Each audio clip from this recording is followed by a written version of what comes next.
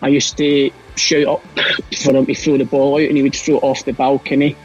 And if I never trapped it like dead, he wouldn't let me play until I'd done it properly. So he was quite tough on me.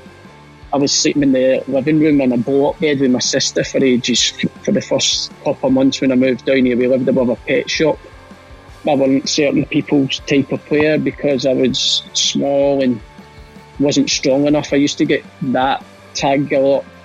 Us growing up, he was an unbelievable player. Obviously won the European Cup with Dortmund. Obviously over the moon of him getting the job. Thinking Scottish and Celtic legend, we've got a lot in common. I might get a good few games under him.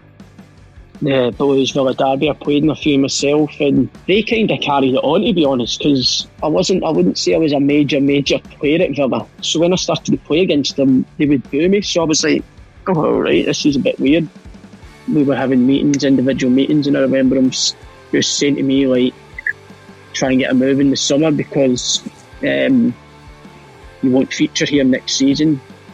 And the smell in the changing room was just outrageous. Like, the boys were like, what's going on here? We can't change in here.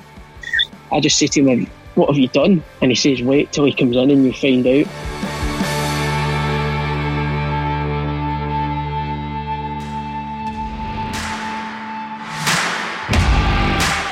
You are listening to Claret and Blue, an Aston Villa podcast brought to you by Birmingham Live.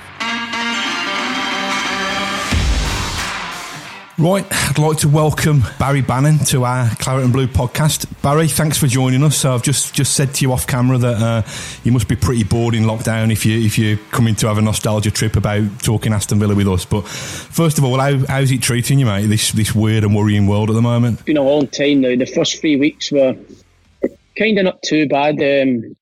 Obviously, I've just had a little girl, so I was spending more time with her, which was great. And so obviously being in Sheffield and living in Birmingham, I only got a few hours a day with her before she had to go to bed. But the first 3 weeks were good. I was getting to spend more valuable time with my daughter. But like you said, it's getting a bit long-winded now and it's getting a bit boring. But like I said, there's more important things going on in the world at the minute, so we need to obviously abide by the rules and hopefully it'll change in the not too near future, hopefully. How's fatherhood treating you, Baz? Because I'm just kind of doing a bit of homework on you before we started this, and I can't believe you're 30.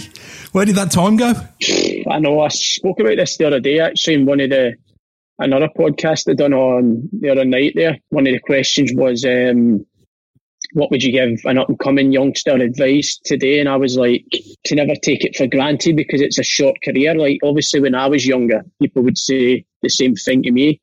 And I'd be like, yeah, whatever, like 15 years is a long time. But to be honest, it's flew past. Like you said, I'm 30 now.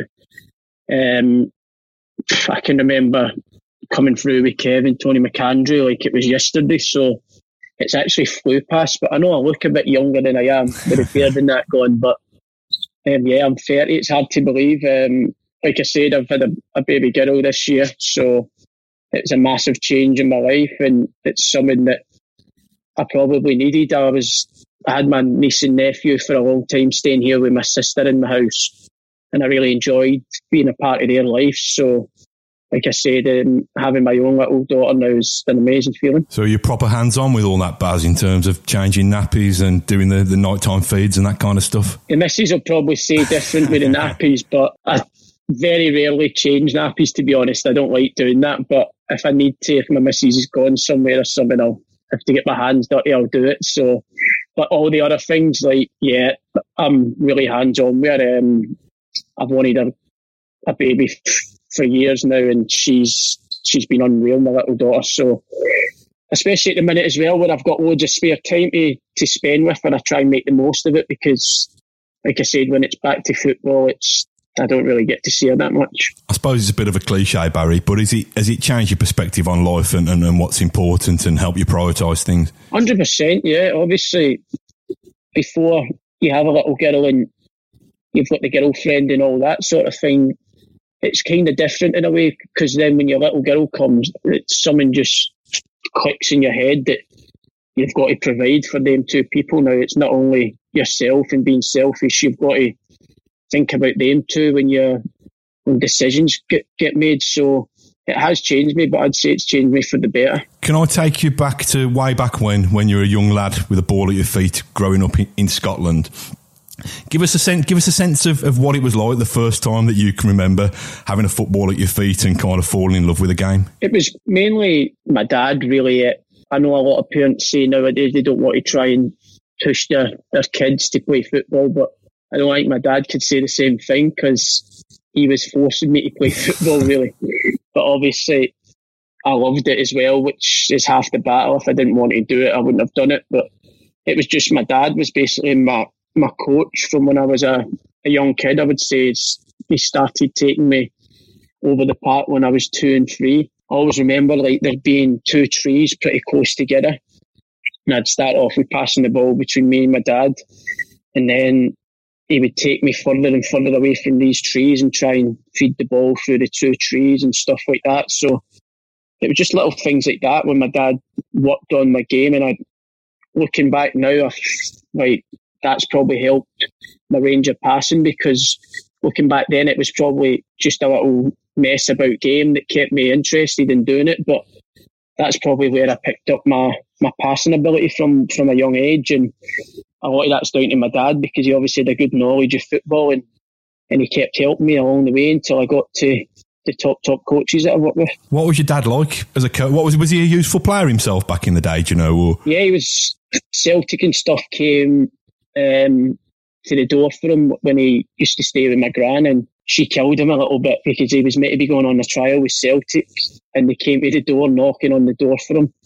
My gran's opened the door and said, he's in the pub. She didn't know it was the Celtic coaches, so they never came back to the door, it's safe to say. And what was he like as a coach then with you? Was he like competitive dad, or was there a kind of how did he kind of get you drilled into it, really? He was always hard on me. We used to live in flats as well, like we were at the top flats, and I used to shout up for him to throw the ball out, and he would throw it off the balcony, and if I never trapped it like dead, he wouldn't let me play until I'd done it properly. So he was quite tough on me, but I think that's helped me to where I've got to today as well, because I've got 3 older brothers back home in Scotland, and I used to play with them, and they would pick me up. If I was going past them, they would pick me up and throw me out the way, and that kind of broke my temper and made me more determined to not obviously get thrown off the ball. I've done a bit of homework, and I read that you, as a young kid, you had to have 3 or 4 operations. Is that right? I'm not 100% in this, because I've not really listened to my parents fully about it, but I know I was rushed away when I was born. Can't remember. It might have been one of my livers maybe or something. I'm not 100% sure. Or my kidneys. I think it was my kidney, actually. I had my appendix when I was a bit older. I was 5 or 6 and my appendix nearly burst, I think. And then I've also had a hernia as well. So I had 3 or 4 operations before I was 8 or 9, I think. And I think the one when I was born, because I was meant to get born where everybody else got born, in Bells Hill, it's called, not far from where I live, but because I wasn't very well, I got rushed into Glasgow, and I was born in Glasgow as it is, and got rushed away as soon as I came out my mum, really. Do you think that kind of experience has turned you into, you're kind of tough, stubborn little so-and-so, aren't you? Do you think that's kind of helped shape who you are as a person and as a player? Yeah, I think so, and I think also my upbringing as well. Obviously, my mum and dad gave us all they could give us, but I was brought up in flats in a tough area where we didn't get much, but what they could give us, they would give us. So that kind of always made me fight to want more as well, which helps. And my mum and dad were good in playing a massive part of not letting me get carried away, because they would always make sure I remember where I come from. I read another story about you, Baz, when you were a kid, and you were a ball boy at Albion Rovers. I don't know whether this rings true or whether this is an urban myth or what, but saying you were a ball boy at Albion Rovers and you used to stand by the dugout so you didn't get wet in case it started raining. And one of the days, apparently, the ball came to you, and rather than just catching it and throwing it back, you started juggling with it and lifted it over the head of one of the players who has come to retrieve it, and you got a kind of standing ovation from the crowd. Is that true? Has that been embellished a little bit? Or? Yeah, I was basically played for Albion Rovers at the time, and then every time it was a home game, it would be different players ball boying, but I always used to like do it. It was 10 minutes from my house. I always used to volunteer to do it. So I got most of the games in, and I loved obviously watching football. So I looked up to these players as well. I didn't know any different. I know they were League 3 at the time in Scotland, but as a young kid growing up, I used to think they were like superstars. So I was just ball boying one of the games, and the ball came, and I forgot that it was a professional game, obviously, and I just got carried away and was playing with the ball, forgetting that I had to give it back. And the guys came in, and it was just something that I would do if I was in the park with my dad or my mates. I'd just whip the ball over his head and and forgot completely. I think it was a goalkeeper was coming behind the goals or something to get the ball, and I flicked it over his head, and then the fans obviously went on. I don't know if they were there was only about 300 fans, but they found the funny side of it. I don't think the goalkeeper did, but So tell us how it came about then with Villa. So you're on I think Celtic are interested, aren't they, at the time? They're obviously your boyhood club. Were you involved with Celtic? Were you playing there at youth team level? Well, what it was at the time in Scotland, it had just changed to, it was called Pro Youth or something, and I think that's what they took all the playing for trophies and leagues and stuff out the game and just played like games against other academies, and there was no trophies or no leagues. So I decided to stay with my Sunday league team and not go to Celtic because maybe the competitive spirit that I am, I wanted to win trophies. I wanted to win like Players of the Years and stuff at the end of the season when they'd done that with your local clubs. So I stayed with my team called Lenzie, and Celtic I was going and training with them and stuff on Tuesday nights, and they obviously wanted to sign me, but I was enjoying playing with my mates, playing for trophies and winning things. So I kept staying with my Sunday league team, and I played 1 or 2 games for Celtic, but that was about it. And then luckily my Sunday league team were one of the better ones in Scotland, so there was scouts coming to most of our games. We had a few boys at Celtic, a few boys go down to Blackburn and things like that. So there's a lot of good players in the team, and there was always scouts at the games. And I think we had an affiliation with Aston Villa as well. We used to have the Villa badge as our badge. So the scouts came up and watched, and then they asked me down for a summer camp to Bodymore Heath, and that's when Celtic tried to push a little bit harder. But I think my dad played a massive part as well, because the area I came from was rough, and my mates and stuff, they all kind of went the other way. So I think my dad didn't want that to kind of happen to me. So we decided to move from Scotland after I had the successful trial at Villa, and they wanted me to move down at 13. My dad played a major part, because at first I'd just done my first year at high school in Scotland. I was starting to go to like school discos and parties on Fridays and stuff. So I was just starting to really enjoy that side of it, and my dad made me move. So I didn't take too kindly to it at the start, but looking back, it's the best thing that I've ever done. Start you early up there, didn't they? Going to parties on a Friday night at the age of 13. Crikey, we was at least 15, I think.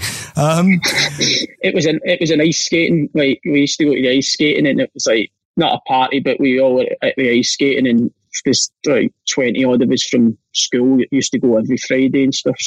So can you remember the name of the scout that brought you down to Villa? Yeah, I still keep in contact with him now. I don't think he's at Villa anymore, but it was George Grace. It was around the time, I think he worked closely with Alan Miller at the time when Alan Miller was there. Obviously Brian Jones and stuff as well as I got older, but his name was George Grace.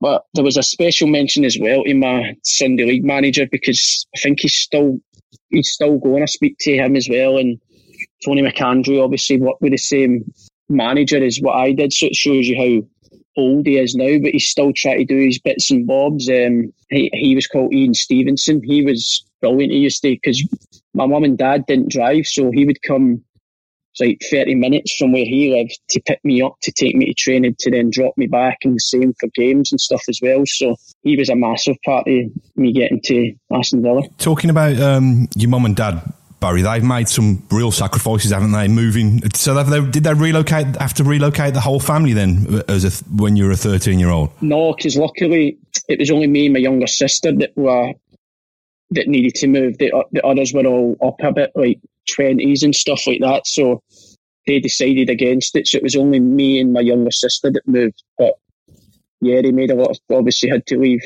4 of their kids back in Scotland, but they were all up and on with their own lives and had their own, nearly just having kids and stuff. So it was just the 4 of us that moved. Where did you move to then in Birmingham? Was it Great Barway? No, when I first came down, I moved to Erdington. I was coming down to Birmingham for years before anyway, because our summer holidays were Birmingham every summer. Me, my mum, my dad, my sister. We had family in Harborne, and we had family in Sutton Coldfield. So we used to come down every summer. That was our summer holidays as a family. So luckily, one of my aunties had a flat for us to move into straight away. As soon as we came down, it was just a 1-bedroom. Obviously, I was sharing the bed.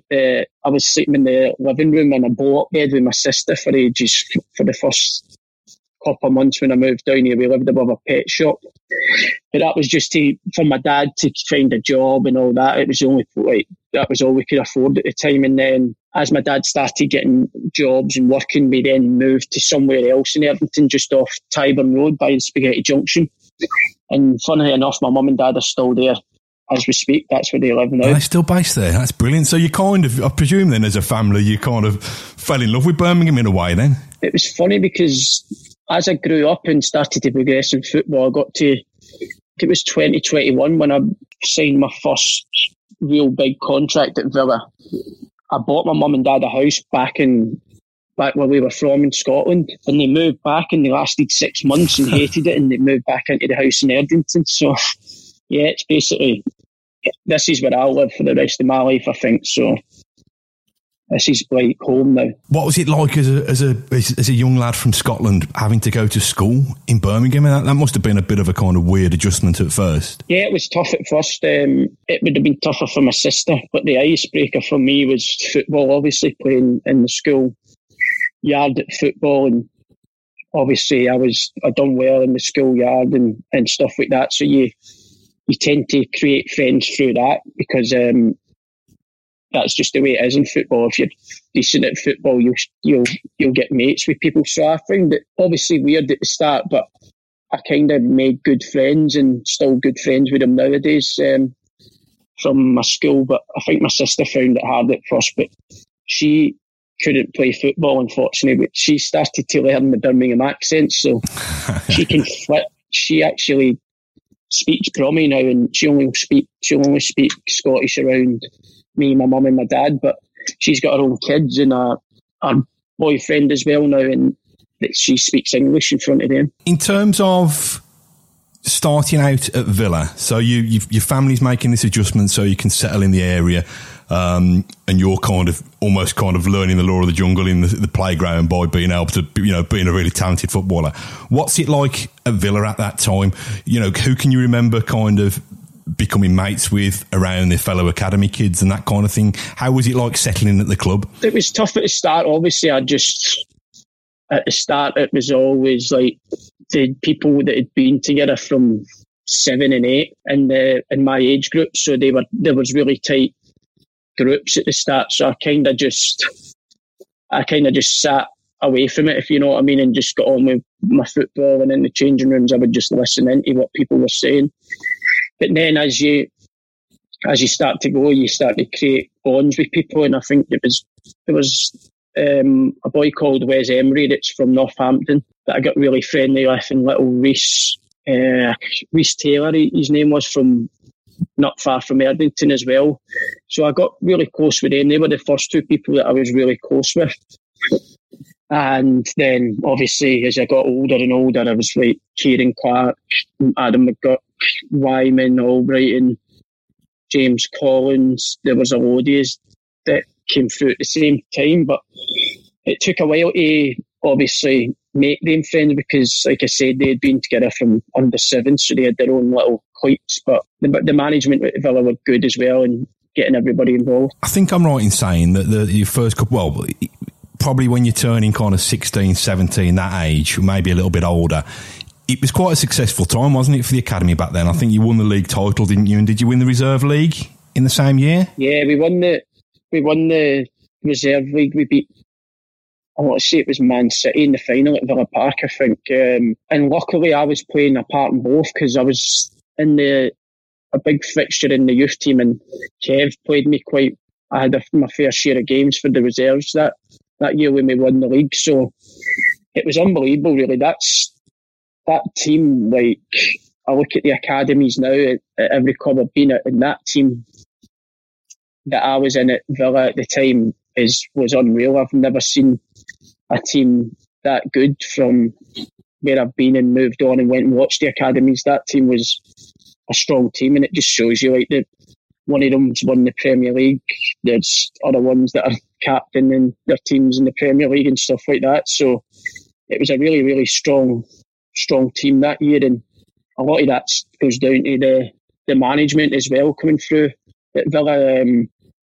They were top coaches. Looking back now, as you get older and work with coaches, you start to appreciate them more as you go on. When you were a kid, Baz, what kind of rough edges did you think you needed smoothing off, either with your personality or with the way you played football? What do you think was the best lesson that you were taught by the coaches there? I think as I was coming through, it was well documented that I wasn't certain people's type of player because I was small and wasn't strong enough. I used to get that tagged a lot, but I think the coaches there, like Sid and Kev and Tony, they never seen that side of it at all. They just, Kev and Tony and that, just wanted me to work as hard as I possibly could, because they said if I worked as hard as I could, then my ability would shine through, and it would kind of put that strength and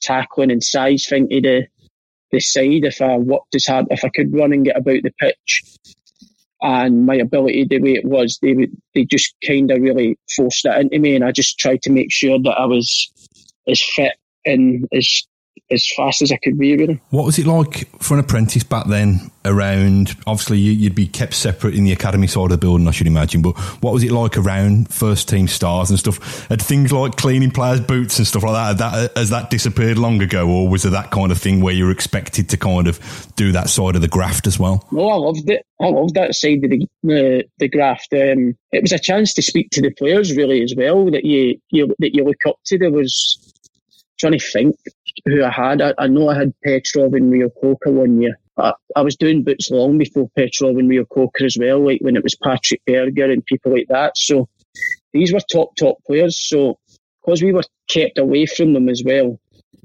that was a chance to really speak to them when you went into their changing room to get their boots, and we were in all of these players. So I enjoyed that side. I enjoyed going to clean their boots because it was a chance to speak to these players that are playing in the Premier League. So we used to do that. I used to do that quite a bit, and there was obviously boys that lived in digs that wanted to get home at the weekend. So I used to always Nagy and Paul to try and do the kit and that at the home games as well, just for someone to do. I lived in Erdington, and some of the boys that didn't want to do it, I'd be like, I'll take it, because it was a chance to go. I was going to the game anyway because I loved watching Villa, obviously, at the time.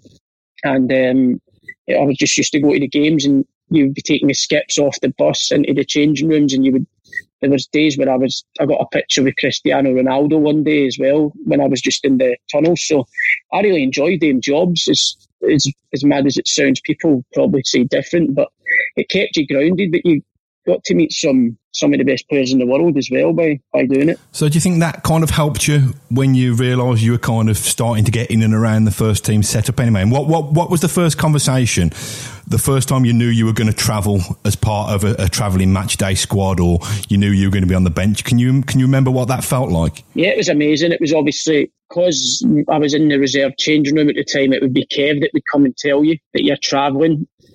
And a lot of people see Kev as a angry Scottish man, a bit like myself, but he had the knack of making you feel $1 million as well, like at the right times, obviously. So my first time would be Kev would come and tell me that I was travelling, but when he came and told me as well, he wasn't just like, you're travelling. It was like, you're travelling with the first team. Enjoy it. you deserve it and all that. And that coming from Kev, he knew when to say these things, and it made my confidence sky high. So that day was an amazing day, obviously, because Kev don't really compliment you much, but when he does, you know that you're doing something right. So yeah, it was Kev that came and told me, and I remember it till the day I die, obviously. So what was the first conversation that Martin O'Neill had with you then when you were around the first team? If I remember rightly, I was touch and go to really get my pro, and it was obviously Martin that has the final decision. I got glowing reports from Brian Jones, Sid, Kev and Tony, I think. Obviously Brian had given, I got a good report from all the academy staff, but at the end of the day it's down to the gaffer, who was Martin O'Neill. And I remember my mum and dad saying when we were in the meeting or something that he mentioned about my height. That was his only query about me. But when I made my debut in Hamburg, I remember him saying that my height wouldn't be a problem because I had a good heart, and I had the heart the size of a lion. So I just, like I said, that from that day on, when there was a question about my height and I was touch and go for my pro, it made me work that much harder. So you come on in Hamburg, I think, don't you, for half an hour, and then your next start. Am I right in thinking your next start was in that kind of controversial Moscow game when O'Neill got loads of stick for playing a weakened team? I suppose that didn't matter one bit to you, did it? You were making a full debut for Aston Villa. No, I didn't mind it whatsoever. I was playing. Like, I started that night, and obviously the fans and stuff that paid good money wouldn't have been happy, but for me, it was the best night of my life so far. Obviously making my debut, and it was in the Europa League, so that was amazing. And I think we didn't get embarrassed either. It was a weakened team, but I think it was 2-1 or something, or 3-1. I think we needed a draw, maybe, or I can't really remember. I know Wagner Love or someone scored for them late on, but it was an amazing night for me. I think me and Mark Albrighton were the ones that started, and maybe Nathan that night as well. So obviously there was controversy around it, but on the downside for that, the upside for me was that I made my debut for Aston Villa. Did you ever suffer nerves, Barry, or do you ever suffer nerves? Not really, no. I've always said this, because my love for the game's so strong. Everything that's been thrown at me, like when people would get nervous, I've been more excited because it's what I love doing. So I've never really, I might have nerves and I just don't know about it, but everything that I've had the opportunity of doing, it's been more excitement to go out and do it rather than nervous. The only time that I'd really say I was nervous was in training, because we were the first team stepping in with the likes of the Gareth Barrys, your Ashley Youngs, and that. It can be a tough school, obviously. Like the standards so high, the demands are high as well. So that was the only really time where I would say I was probably nervous. But going into games and stuff, I was never nervous. I wanted to go out and play and so everyone could see that I was there. So having made the initial breakthrough under Martin, was it a little bit frustrating then that you had to wait so long for your next chance at Villa? I think you went out on loan a couple of times then, didn't you, after that Moscow game? Yeah, after the Moscow game, it was... and I was like 19th man a lot, travelling and not getting stripped and playing reserves. And the problem is, after you've had a taste of it, you want more. So it was a hard one, because obviously I was never ever going to play there at that time. The team was so strong. I was young. They were doing well. I think they finished 3 seasons in a row. So it was one of them ones where I went back, spoke to Kev after a few months and was like, what do you reckon I should do? And Kev was massive on me going on loan as well. He says, you've played the reserve league 3 years now. It'd be good for to go and play and toughen you up a bit. So Dad became calling, and it was a no-brainer, really. Normally people at my age will get chucked into like League 1 and League 2. And Dad, we were in the Championship, so I was a bit surprised that it was a club that big. So after a while, I was just thinking, I need to get out and play. I've played Europa League now. I need to go and play proper men's football. And it was the making of me, really. So, with looking back on your time under Martin, then Baz, do you think do you have mixed feelings? Are you grateful that he was the one who kind of gave you the pro deal, and then a little bit frustrated that you couldn't kick on under him? I mean, I've seen you quoted in the past about Martin talking about your height, but you don't think that did hold you back under him? No, not at all. Listen, that Villa team was probably the best Villa team that's been around for, I don't know, 20 odd. Since I've been down here anyway, it's been the best Villa team I've seen. They were 3 years in a row, so it's the players that were top end Premier League. So I was 19 or 20 at the time, so it was always going to be hard for me to force my way into the team. So I've got no ill feelings towards Martin. He gave me my pro, he gave me my debut. I don't think many managers would have picked me at that time in my career over the players that were in that team. So, nah, not at all. I don't think my height or anything played a part in that. So the next time you're back in at Villa, I think Kev gets the caretaker manager's job, doesn't he, for a month or so? And I've just got this really strange memory. Do you remember you made your Premier League debut, didn't you, as a last-minute substitute? Tell us about that. Yeah, that was against, I think it was the opening game of the season at Villa Park against West Ham, if I'm right. And I'm not sure of the score, but I know we were quite comfortable. I think we were 3-0 up that day. It was a roasting hot day, and obviously I was thinking at the time, because I've worked with Kev so long in the reserves and I got a good relationship with him, if we get a couple of goals up and quite comfortable, he could actually put me on here. And I remember the third going in, and I was thinking this could be my chance here. And it was only a short spell on the pitch, but just standing on the side of the pitch and coming on to the applause and stuff that's why you start football, for them feelings, and you kind of take them for granted. But looking back in it's some of the feelings you get, and especially that one, making your Premier League debut at Villa Park, it was unreal. I'm not in the habit of name dropping, Baz, because I don't get that many footballers speaking to me, but I remember that night, being out in Michu that night, and you were quite generous. I think you got a round of champagne in. Yeah, I probably did. It was probably every weekend at that time I was probably doing that. So Michu was a good old stomping ground back in the day for the Villa boys. So, and we were obviously celebrating the victory in my Premier League debut, so probably thought you were someone else, though, because if I knew it was you, I wouldn't have got you a round of champagne. That's kind of you, mate. Yeah, well, I'll buy you a glass of tap water next time I see you, anyway. Well, I was going to talk about Houllier. Houllier was next. He rated you, didn't he, Baz? I think did he make you feel kind of special? He said some really lovely things about you. Yeah, that's what I really felt at home, and obviously under the Martin and the era and stuff, I was in and out. But when he came in, he just suddenly took a shine to me, and he played me well, like a lot of the games, to be honest. And he obviously was a legend coming from what he'd done at Liverpool as well. So some of the bits of advice, and he just made me feel as if I was unstoppable at the time. Obviously, a lot of the time, because of my height and stuff, I was getting played wide, but he used to play me in the middle of the pitch as well, where I was more comfortable. So, and I just remember at the time in training and stuff, he made me feel a big part of what was going on at that time, and it was good, really, coming from a top manager like him that takes a shine to you. It makes you feel like on cloud nine, really. I seem to recall being at a press conference back in those days at Bodymore, and he likened you to Xavi and Iniesta. That was the end of me, that was.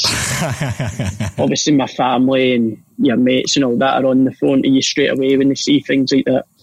But coming from a manager like that, if they're saying good things about you, it's a positive. So it was that's another thing, obviously, little things like that. You try not to read too much into it, but obviously people are texting you and saying, look what he's said about you and all that. And he's managed top players in the past, so it was brilliant to hear thing coming from a top manager like that. From my experience of Gerrard as well, that's something that is intended to kind of give you confidence rather than something that's supposed to set you up.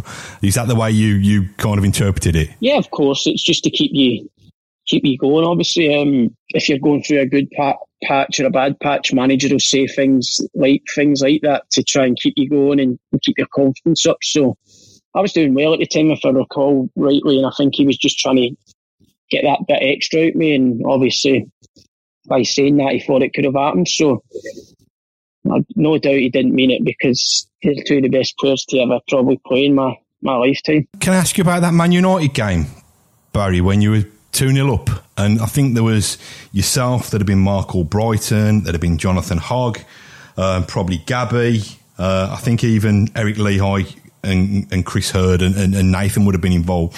That's kind of 6 or 7 Villa Academy players who were kind of going toe-to-toe with and coming very close to beating a strong Man United side.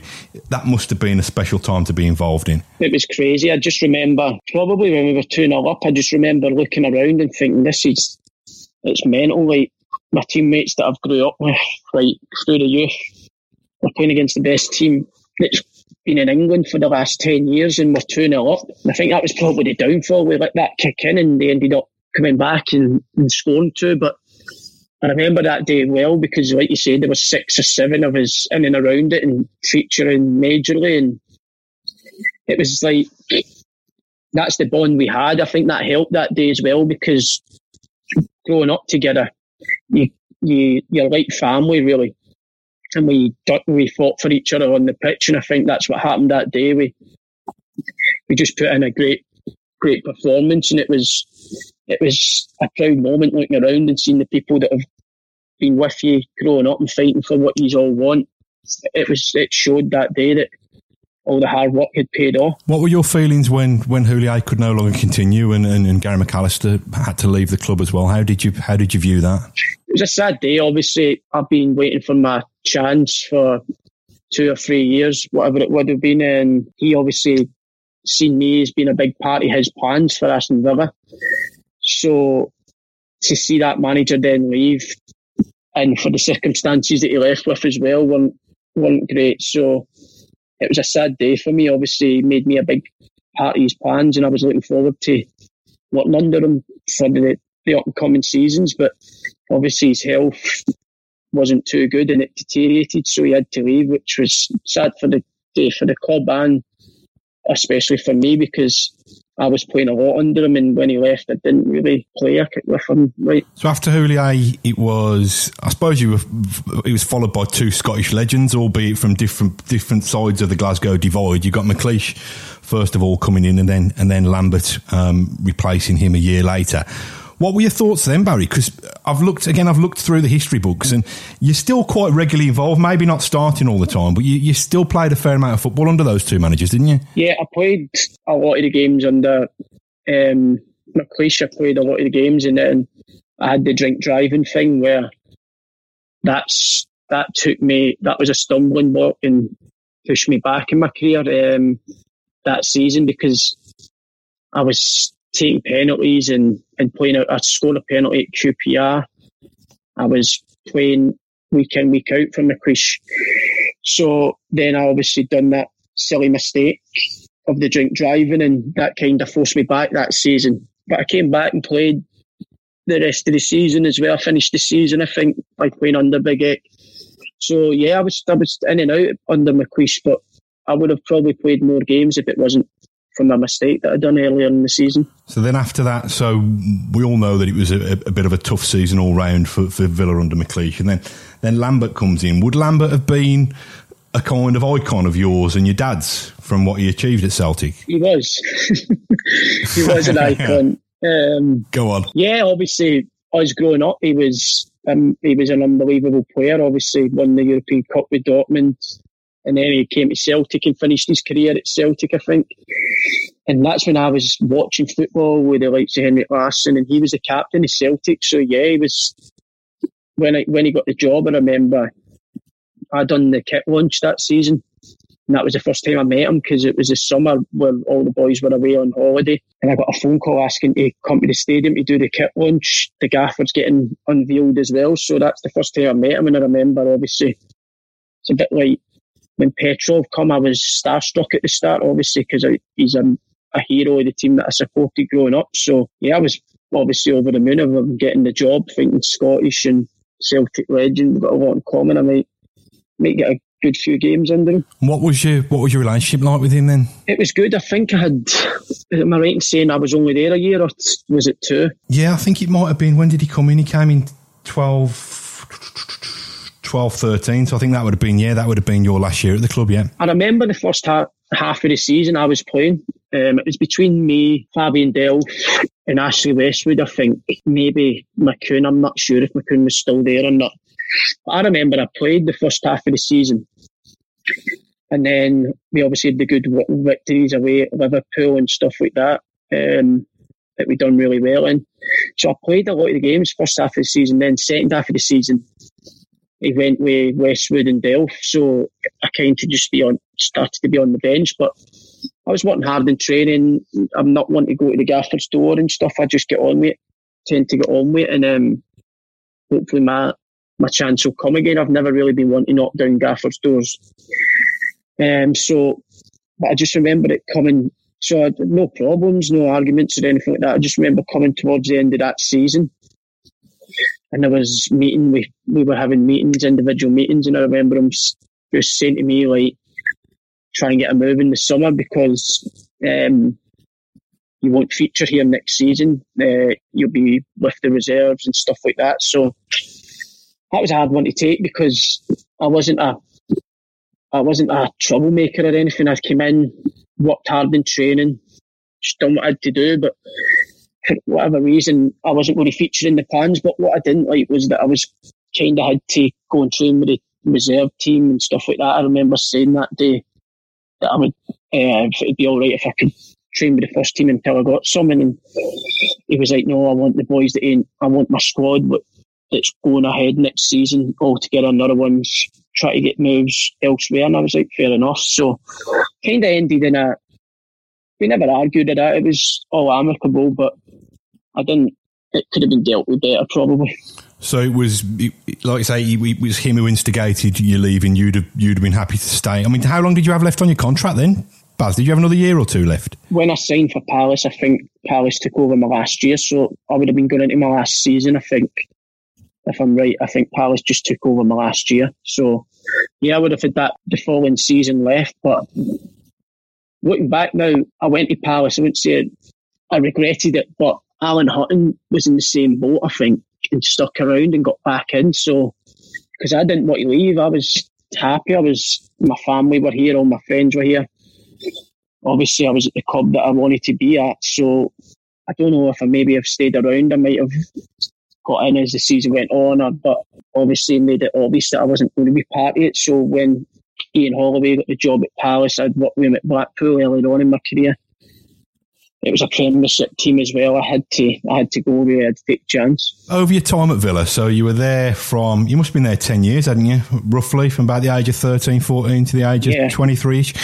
What was your favourite memory? What was your favourite thing about being a professional footballer at Aston Villa? My favourite memory was probably scoring in Rapid Vienna in the Europa League away, because Kev and Tony, the people that had basically made me who I were, they were the managers for that game. Kev took the game and obviously took Tony with him to help alongside him, and I remember scoring, and this is a video that I remember really well of Tony Max jumped and smacked his head off the bench, and they were just over the moon. Obviously, one of the boys that they've nurtured through scored for them in a Europa League game for the first team. So I always look back on that because that was me like repaying them for the hard work. Really, there's some atmosphere there as well, wasn't there? For a very early game in Europe on a sunny August night, it was bouncing over there. Yeah, it was crazy. I remember Andy Wyman.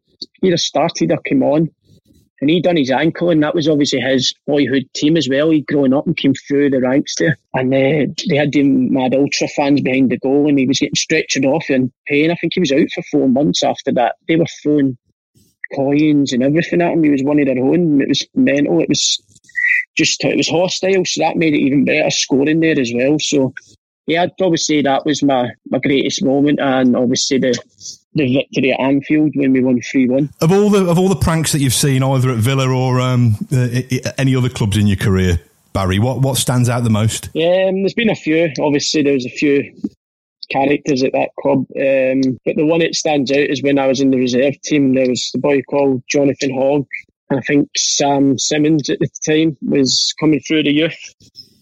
Sam Simmons done something to Hoggy, played a prank on him. I can't really remember what it was, and Hoggy didn't take too kind to it. He's an aggressive person, Hoggy. Didn't like getting bantered or anything like that. So just remember him waiting weeks and weeks, and we think that's unusual. Hoggy's normally bites back pretty quick. And then we came in the one morning, I remember we were in for 9 o'clock, and the smell in the changing room was just outrageous. Like, the boys were like, what's going on here? We can't change in here. And we seen Hoggy just sitting in the corner, like chuckling away, like laughing, thinking it was the funniest thing in the world. And he sat next to me, so I just said to him, what have you done? And he says, wait till he comes in and you'll find out. So Sam's came in that day, same thing. Sam's been hit with a smell right in the face as soon as he's walked in. He's getting changed, and he's opened his locker up, and I think Sam wore the old Umbro XCIs, and Hoggy had obviously took his Umbro XCIs to the toilets a few days before, in both shoes, and just put them in the locker room and left them for a few days. So we just remember that, and it was, the boys were rolling around on the floor when Sam's pulled these boots out. He couldn't believe it. Were you kind of one of the ones who was kind of in and around all the banter and stuff in the dressing room? Were you one of the ringleaders? Yeah, I've always been chirpy and loud, so that's what kind of helped me with the first team as well. Before going and training, when I'm looking back, like, I was always kind of lively even before I broke into the first team, so I would have a bit with the first team players at the training ground as well. So when I actually went to train with them, it wasn't too bad. But yeah, in our changing room, there was quite a few, actually. There was quite a few maniacs at the time. So there was always stuff going on every day behind Kevin Tone's back. But if they caught you were in for it. And I don't want you to upset Sheffield Wednesday fans by saying this, but there must still be a strong soft spot for Aston Villa. You must be a secret Aston Villa fan in there somewhere. Yeah, of course. All my mates are Aston Villa fans from growing up. And obviously when I was 13, I was obviously a Celtic fan, but when I came down here, my English team was Man United, but because I was going to Villa games and stuff like that, you automatically have a bond with that club. Because I was still young at the time, that allegiance from Man U to then changed to Aston Villa, and I was supporting Villa. So, of course, yeah, I'm still a big Villa fan, obviously. Now they're in the Premier League as well. I want them to do well. It was different, obviously, when I'm playing for Sheffield Wednesday. I'm playing against Villa. I'm giving my all to beat Aston Villa as well. So I'm quite lucky to say that I've formed two unbelievable bonds with football clubs since I've moved to England, and one of them's Villa. And obviously now that I've went to Sheffield Wednesday and been at Sheffield Wednesday, there's a massive bond with them. They'll be part of my life for the rest of my life now, Sheffield Wednesday. Because what I've got there that I probably didn't get at Villa was the adoration from the fans. I've got a massive bond with the Sheffield Wednesday fans, whereas at Villa I was a fan, if you know what I mean. But now I've got that bond with the Sheffield Wednesday fans that I've never had before. The Villa thing, I tell you what amuses me as a Villa fan, it's when you see you have little kind of digs at Blues on social media, or if you score against them. I think that's been drilled into you, hasn't it, Baz, that you've got to kind of wind up the local rivals down the road? Yeah, from a young age, obviously. The Blues Villa Derby, I played in a few myself, and they kind of carried it on, to be honest, because I wouldn't say I was a major player at Villa. Like the Bonglahors, or like now with Jack and people like that.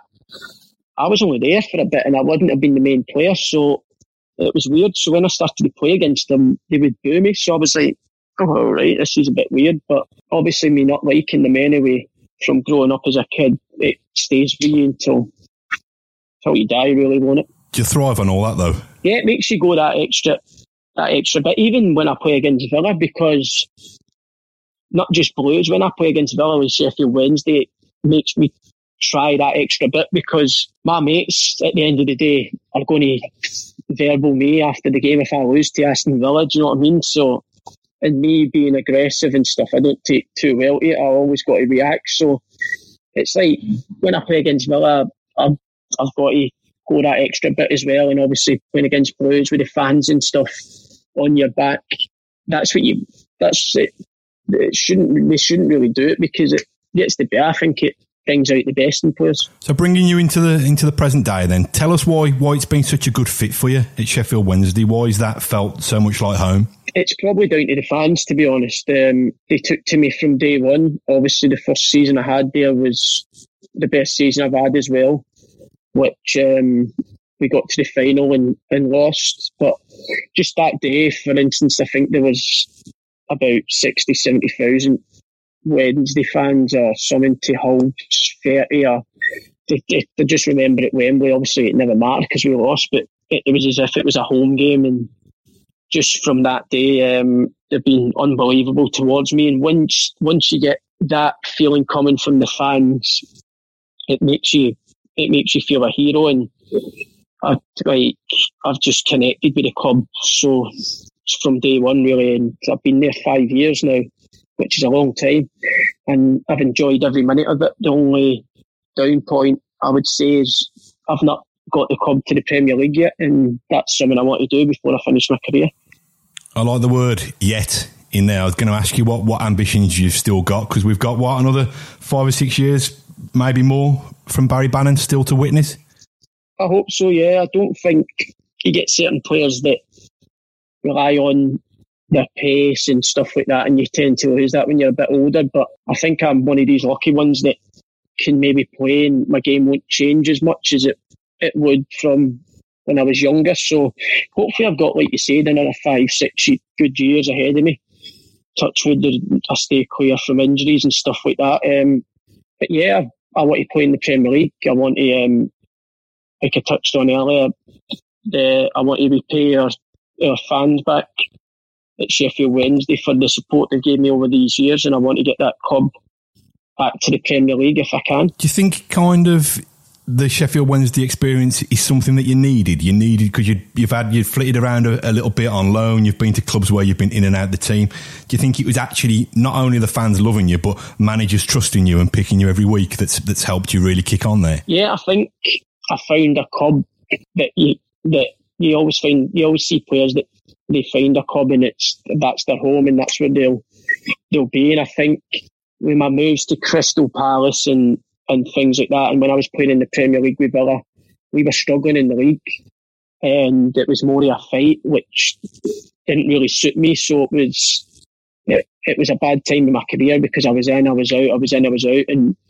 for instance, when I found Sheffield Wednesday, it was a team that was dominating in that league, and we were winning games every week. So I just seemed to slot into it perfectly, and the last 5 years have probably been the best football that I've played, and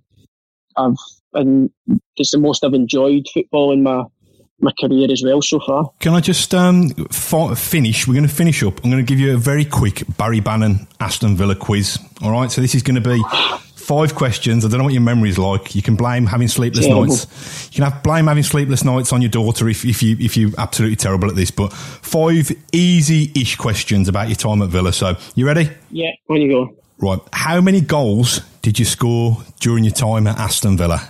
First team goals. Yeah, first team. 2. Yep. Can you remember who against? QPR and Rapid Vienna. Excellent. How many games did you play? So this is appearances altogether, substitutes and starts. I want to say 78. Oh, not bad. 83. I'll give you that. That's near enough. 83 appearances it was. Who did you replace when you came on as a substitute for your debut away at Hamburg? Craig Gardner. Yep, nailed it. What shirt number were you most commonly wearing at Villa? 25. Yep. And the final question, who was your final Villa game against in the 2012-13 season? Was it in the Cup or was it the league? No, a league game? It was in the league. A league game. Newcastle. Oh, no, it was Liverpool. 2-1 defeat at home to Liverpool, apparently. Was it? So there you go. I can't remember it either, mate, to be honest. Listen, Baz, I just wanted to say a massive thanks for giving up your time. It's been an absolute pleasure. I hope it's been a bit of fun for you as well, taking a wander down memory lane with us. Yeah, it's been brilliant. It's you'll always have you're one of us. You're one of us anyway. You'll always have a place in our hearts. Keep doing what you're doing for Sheffield Wednesday. Keep winding up blues whenever you get chance, and make sure you keep that girlfriend and that little girl of yours and all your family safe during these strange times. But thanks so much for joining us, mate. Top man, thanks for having me. Thank you. Thank you for listening to Claret and Blue, an Aston Villa podcast. If you enjoyed today's episode, then please let us know. We love hearing your feedback. We'll be back soon with another episode. Until then, up the Villa.